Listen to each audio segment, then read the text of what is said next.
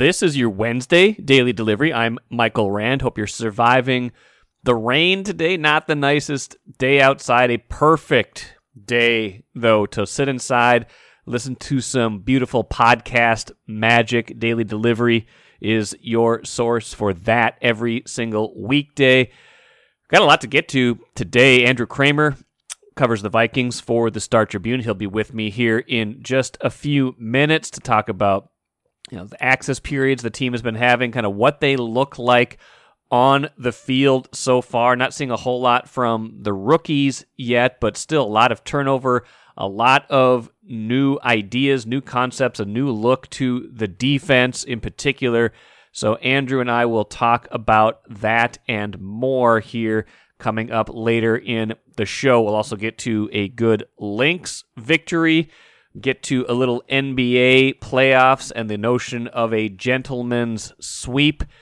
But first, what I miss: Twins won again 2-0 over Detroit. I swear Detroit was supposed to be a lot better than they are this season. Detroit struggling big time. Their record now 14-28, a very familiar Tigers season taking hold. Twins 27-16, including 15-8 at Target Field, including 23-8 since that 4-8 start.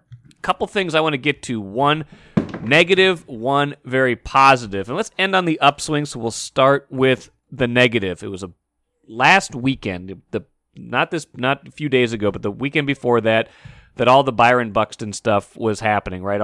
He didn't pinch hit in, I believe, the Saturday night game. Then they had to come out Sunday and tell us what the plan was, which is that he wasn't going to play every day, that they were going to give him this amount of rest, that they kind of had this magic number of 100 games played at least as the target for him to hit. He came out that Sunday, hit a home run. They won that game. Everything felt like it was okay. Since that game on Sunday, May 15th, Byron Buxton is 1 for his last 24, and that one hit came on Monday, May 16th. He does not have a hit in more than a week, and that is a problem. Everybody's going to go through a little bit of a slide during the season, but Buxton is fighting it in a big way. Batting average all the way down to 211. OPS still good, slugging still good. But he's in a big time slump right now. Like I said, batting average almost all the way down under 200. Some grumbling from fans. We haven't really, it's been obscured because they've won every single game that he's played, and he's contributed in different ways. He's gotten on base by walk. He's walked 4 times in that span, and he has scored all 4 times he has walked. So he's still contributing on the field, on the bases, but hitting right now.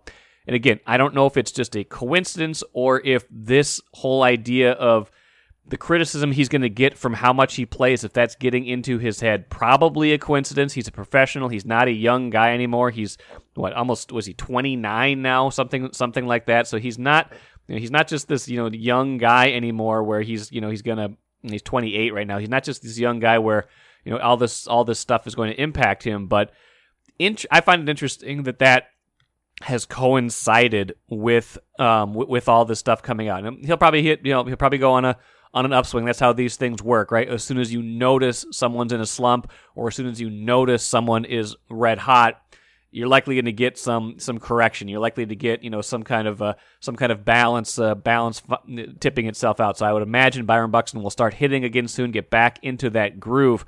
But it does bear watching because he's his batting average was all the way up at 290 on May 6th. It is has plummeted 79 points since then. Hasn't had a multi-hit game in more than 3 weeks. He's barely getting any hits at all. Like I said, 0 for his last 19 in his last 5 games. So that's on the negative side of the ledger, even though the Twins have won every single one of those games. On the positive side, the 2-0 win Tuesday is exactly why you go out in the offseason and get Sonny Gray to be, I don't know if we call him the ace of the rotation. I think Joe Ryan has pitched very well, got the opening day start, got the ball at the start of the year, but Sonny Gray is their most established good pitcher by far. If you got into a playoff series, he absolutely would have the ball in either game 1 or game 2 of that series. And, his best outing, I would think, as a Twin came Tuesday. 7 innings against Detroit. You don't see Twins pitchers stretched out that far very often, especially this year, but Sonny Gray goes 7 innings, just 4 hits, just 1 walk, 10 strikeouts, no walks, throws 68 strikes out of his 95 pitches, just kind of a master class in pitching. He's only got 3 decisions this year, only 2 and 1, but 2.60 ERA. He has been very good, especially since coming back from that injury, and it sounds like he is kind of finding himself right now and kind of knew what the team needed from him in that game, because the bullpen got stretched a little thin in that win Monday night. Some stress put on a lot of different pitchers lately. They've been using a lot of different guys down there. They needed it. They knew that going in. They needed him to deliver, and he did. So here's first, I want to play a clip from Rocco Baldelli talking about Sonny Gray, and then I want to play a longer clip from Sonny Gray talking about his outing and his comfort level. Yeah, he's in a really nice rhythm right now. Ball's coming out phenomenally. I think he's got a good feel for all of his pitches. He goes out there, throws a lot of fastballs, a lot of those 2-seamers, but he knows what he's doing with those pitches. It's not like he's just out there throwing fastballs blindly. He has a very good ability to manipulate and key off of what hitters are doing and trying to do to him and what they look like. He's a good pitcher, and we were going to lean on him the last start he had too. We probably could have pushed him a little more. Today we needed him to go deeper into the game. He knew it, and we all knew it, and he gave us exactly what we were hoping to see.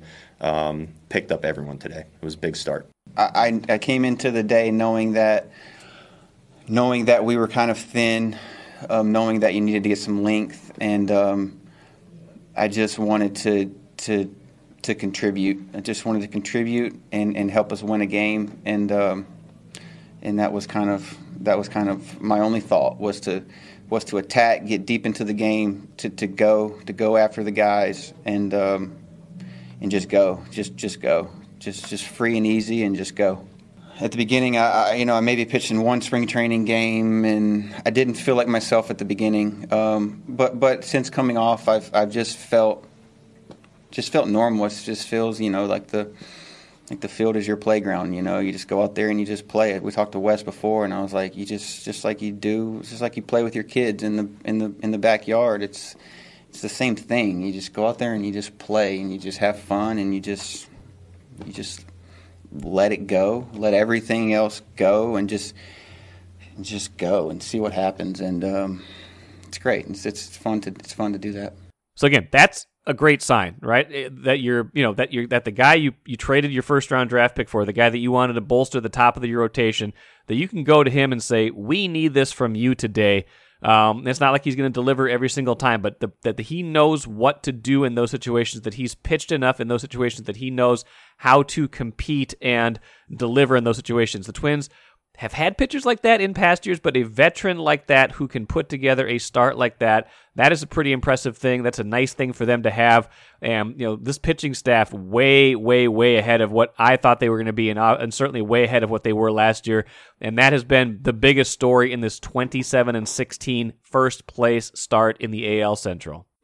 Take a playcation to Mystic Lake for 24/7 gaming, fun restaurants and bars, and luxurious hotel rooms. And join Club M to bask in the rewards. Follow the lights to Mystic Lake, where every day is play day. Joined now by Andrew Kramer, covers the Vikings for the Star Tribune. He's been out in Eagan at the TCO Performance Center last week, this week, some OTAs, Andrew, some mini camp kind of stuff, getting ready for the season. But, the first real look we've had at this team since the draft, since they kind of reconvened, just with a lot of the new additions and kind of seeing how things are taking shape. I've got some specific things I want to ask you and get into, but maybe, right off the bat, maybe you can give me some of your just impressions from being out there a handful of times in the last, 7 to 10 days. Yeah, you could absolutely tell. Now, Kevin O'Connell wants to say that he wants to be more than an offensive-minded head coach, but you can absolutely tell that it's a dawn of a new day with the Vikings, because Kevin O'Connell is in Kellen Mond's ear as much as he's been, maybe not as much, but almost as much as he's been in Kirk Cousins' ear. You've got that head coach kind of prowling over an offense that is coming from the Super Bowl champion Los Angeles Rams, bringing that over here, seeing guys line up in new spots, seeing Kirk pick up a new offense and reunite with O'Connell, who he'd been with in Washington. He's even played under McVay before, with McVay having been his play caller in Washington at times. So he's familiar with some of this stuff, but I think the biggest change and just the vibe out here is a lot of positivity from this offense, which under Mike Zimmer didn't always seem to have that vibe. You mentioned the offense. I believe Kirk Cousins spoke to the media on Tuesday. He's been a little, there was such an intense kind of off-season period where there was a lot of, the speculation, is he maybe going to get traded? Is something going to happen here? Then he signs the 2-year extension, or, the extension that adds the year to his deal. And, then it kind of felt like it quieted down. And with the hiring of Kevin O'Connell in tandem with that, it kind of felt like that there's a little bit more stability there. That said, like you said, it's a new offense, even if he's familiar with it. Where's his head right now, kind of, coming into, this point in the off season? Yeah, it's funny. I guess Kirk kind of talked about being taken to school a little bit, even though he's familiar with this offense. He talked about having the flashcards out every night, learning the new terminologies, learning the new ways they want to approach things in the playbook, with not just what they call the plays, but how they set up the protections and all those things. So I think he's embracing and happy about this new fresh start, even if it comes with all that work of learning an offense, because the first word he mentioned, or one of the first words he mentioned at his podium session today, was fun. We didn't hear a ton of that from him in the past. And I think the fun derives from the fact that he's working with a staff that is trying to work with him and work toward his strengths, and trying to be open-minded, at least, to any concerns he has about how they want to approach their offense and their playbook. So it's a bit of a study time for Kirk, but I think he also has he seems to have moved on from the uncertainty of this offseason. He did speak earlier this offseason about how he wants to be a Viking for life, but he had added that, I understand I've got to earn that. And that goes with the 1-year extension. This is not a new regime that came in and said, hey, let's lock you up for 4 or 5 years. He does have an understanding of this is, if it's not year to year, it's pretty close. It's basically the next 2 years, and then we'll see from the Minnesota Vikings. So I think he's excited to approach that with Kevin O'Connell, with obviously being open-minded to the fact that, this team does have the flexibility to change directions in a year or two. Now, if they're going to run, I think everybody to a certain degree wants to be a quarterback-friendly system. But that certainly seems like it's the case with Kevin O'Connell, making things, simplifying things, making it so that, there's certain things that play to your strengths, and making it complicated for the defense, but easy for the offense, I believe, is something that he said. For Kirk Cousins, what does that look like, do you think? What's a QB-friendly system for Kirk Cousins? One of the interesting things I heard today from offensive coordinator Wes Phillips was how much they put on the plate of their wide receivers. He had talked about how a lot of their play calls don't even have the assignments for the wide receivers baked into them. You hear a lot of these, like spider, 2 wide, banana, John Gruden play calls are ones that have every word, like each position needs to pay attention to just one word in the long play call. Well, that makes a lot for the quarterback to have to read it off every single position group's responsibilities. Well, one way where they've cut that off and shortened their play calls in this offensive system coming from the Rams is the wide receivers inherently have to know, based on what the call is for everybody else, what they're going to be doing, because the quarterback is not saying it. And if they call 2 or 3 plays at a time in the huddle, the wide receivers are going to be the ones most impacted outside of the quarterback, of knowing what's happening at the line, what defense they're facing, how that adjusts what play they're going to actually run. So Wes Phillips talked about how that helps the quarterback a lot in terms of not having to read off, here's 3 play calls and here's the 3 things the wide receivers might be doing. We put a lot on Justin Jefferson, Adam Thielen, KJ Osborne. Those guys are going to have to know inherently, based on what they see in the defense and what was called for everybody else, what they have to be doing. And Phillips talked about how that helps the wide receivers in general contextualize and understand the game better, but it also helps the quarterback in not having to baby that position as much as you have to other positions in the offense. So I think that's one way. Another way is that we know this Rams offense is very motion heavy. It comes from, and at least is similar to a lot of what Kyle Shanahan does in San Francisco, where they really believe in moving guys around to get mismatches. And that creates and can create some clean reads and some advantageous spots where I'm seeing in practice, we're seeing Justin Jefferson get moved around and then matched up against a linebacker who can't cover him. And I think the Vikings hope that happens pretty frequently in the game. And I know few people can cover Justin Jefferson, but getting him even more wide open than he's been, I think would be pretty helpful for Kirk as well. What do you think the wide receivers think about that additional responsibility? I don't know if they've been available yet, but that does feel like there's a burden put on them, and maybe it's accountability and they like that, but it's an interesting shift, I would imagine. It is, yeah. And also there's going to be more of an emphasis on run blocking from those guys. And I'm not saying that previous coaching staffs like the Kubiaks haven't done that, but I think it's going to be even extra emphasized here, just understanding what went on in Los Angeles and how involved those guys were in the running game. And part of the mismatches is not just in the passing game.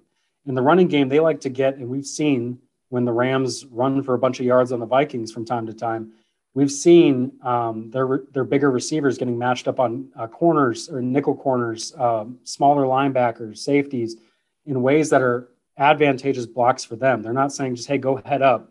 They're moving guys around and getting guys caught at angles that help the wide receivers actually block.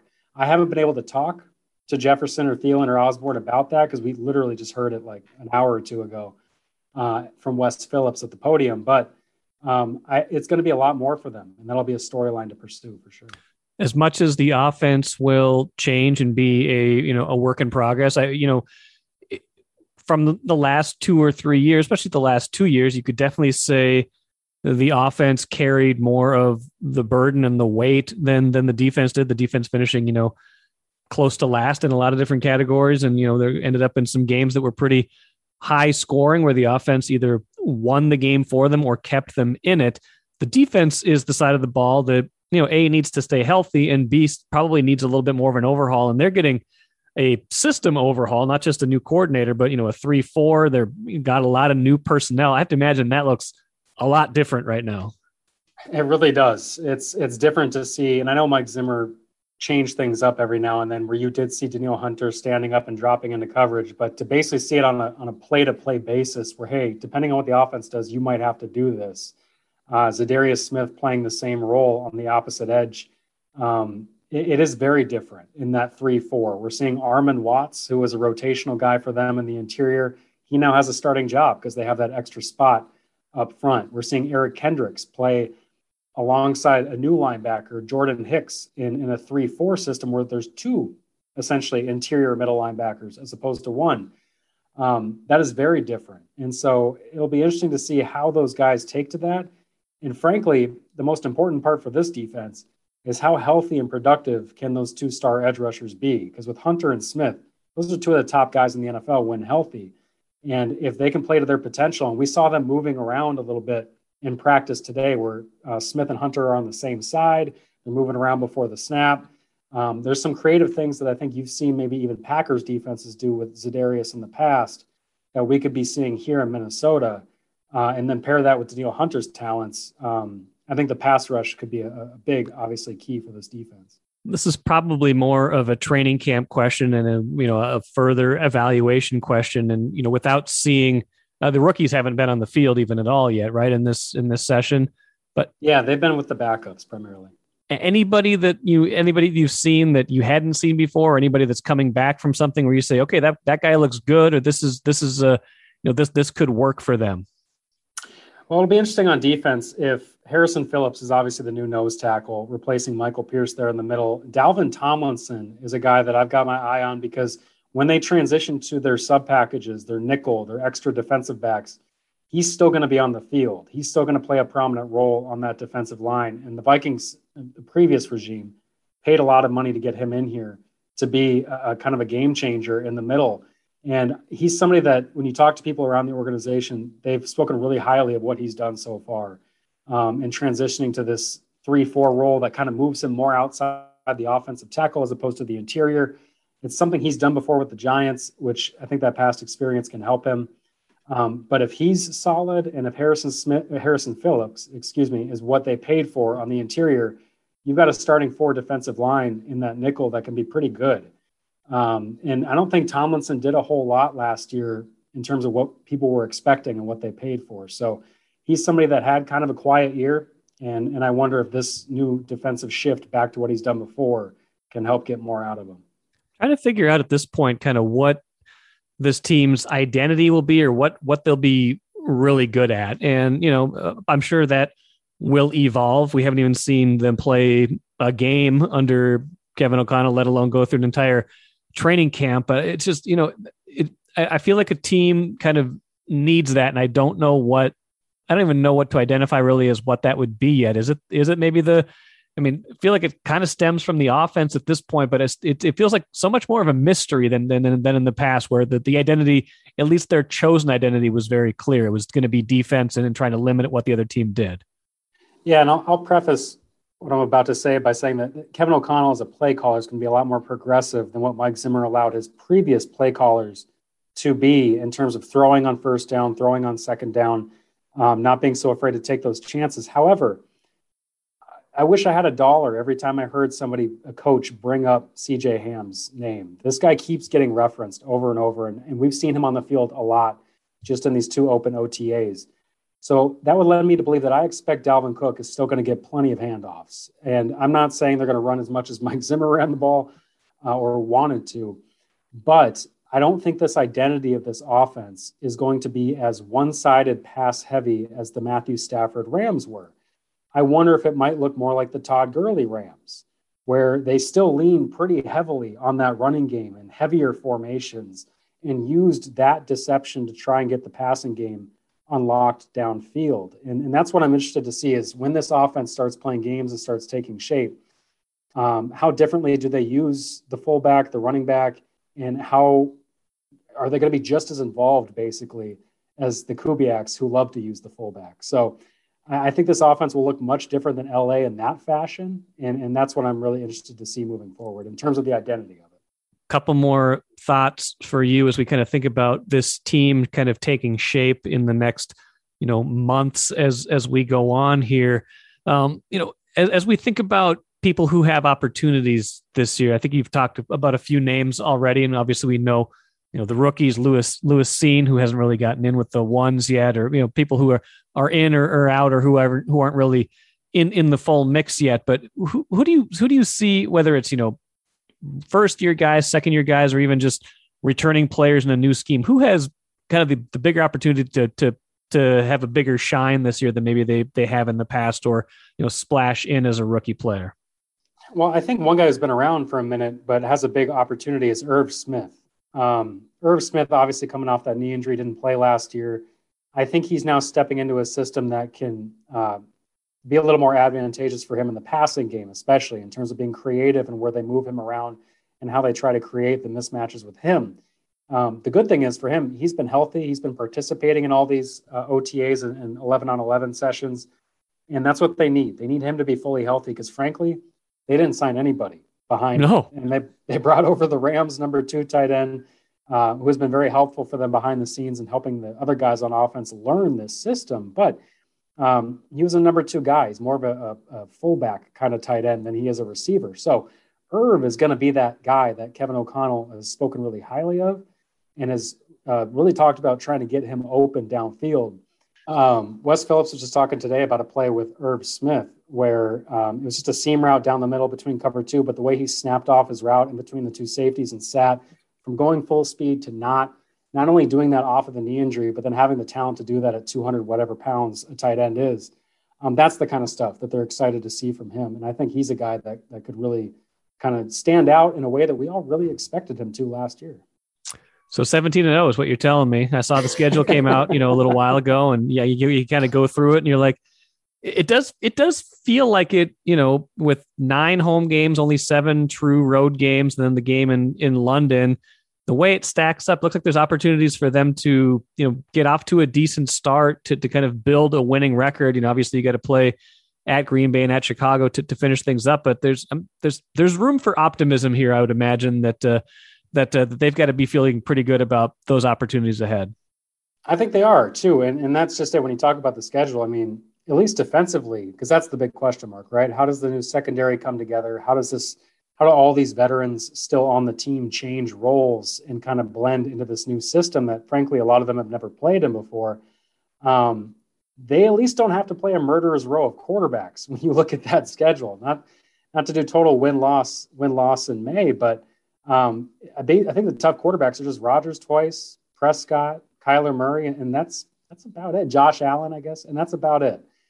That's 12 other games against pretty mediocre to below mediocre quarterbacks on their schedule. So I don't think it's going to be too tough for them in terms of some of the offenses they're going to be facing. But yeah, a lot of question marks about how that defense comes together, and certainly how Kirk Cousins fares, because we've been up and down on that roller coaster before as well. But yeah, a lot of optimism before Memorial Day weekend. That's for sure. There always is. Well, we'll see how that all plays out. Good stuff. We'll follow Andrew's coverage, Star Tribune, StarTribune.com. We'll probably do an Access Vikings podcast later this week too, where we talk through a few more of these things in detail. Andrew, go catch the rest of everything, and we'll catch up to you soon. Okay. Sounds good. Thanks, Mike. And like Andrew talked about, a lot of changes on this Vikings defense, and for good reason. They've been bad the last 2 years, and you can point to injuries, you can point to other things, you can point to this being a passing league and them having to play a lot of good teams, a lot of good quarterbacks.